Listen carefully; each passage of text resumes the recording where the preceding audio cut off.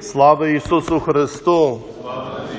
Нині ми святкуємо отців Никейського собору в IV столітті, що почали писати нашу християнську конституцію вірою в єдиного Бога, Отця Вседержителя, Творця неба і землі, і всього видимого і невидимого.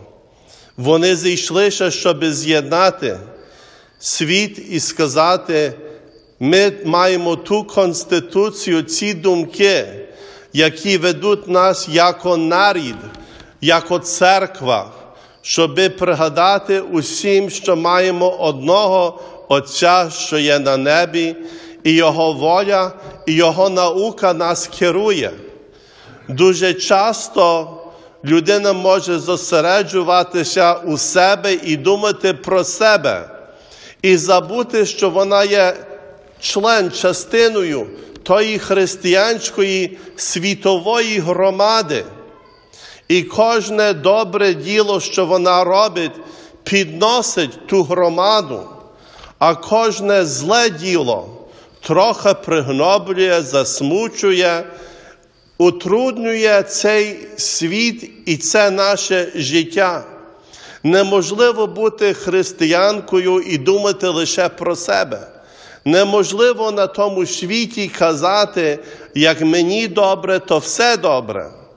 Завжди треба думати, нас з'єднує не лише слова, але Небесний Отець, що сказав нам: я нову заповідь даю вам, щоб ви любили один одного, як я полюбив вас.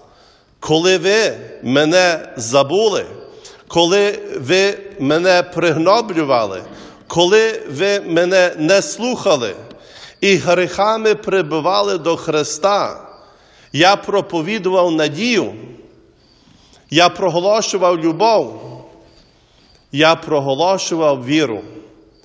Ісус Христос є наш взір, хоч вірою є наша конституція.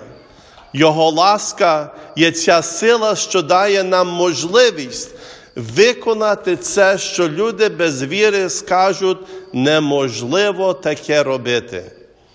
Все є неможливо, поки воно стає можливою.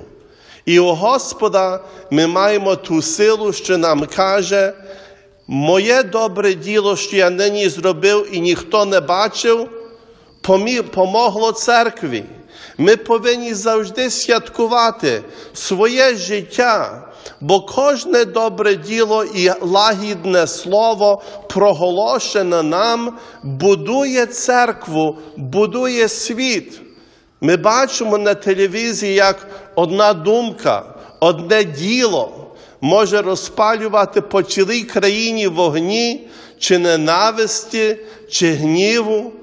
І соціально, як то легко одним сказати: я готовий зробити щось злого.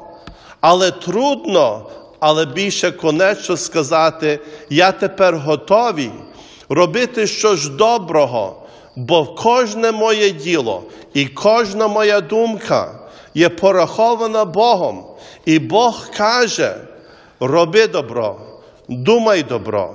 Всюди, де ти бачиш красу і любов, там є Бог.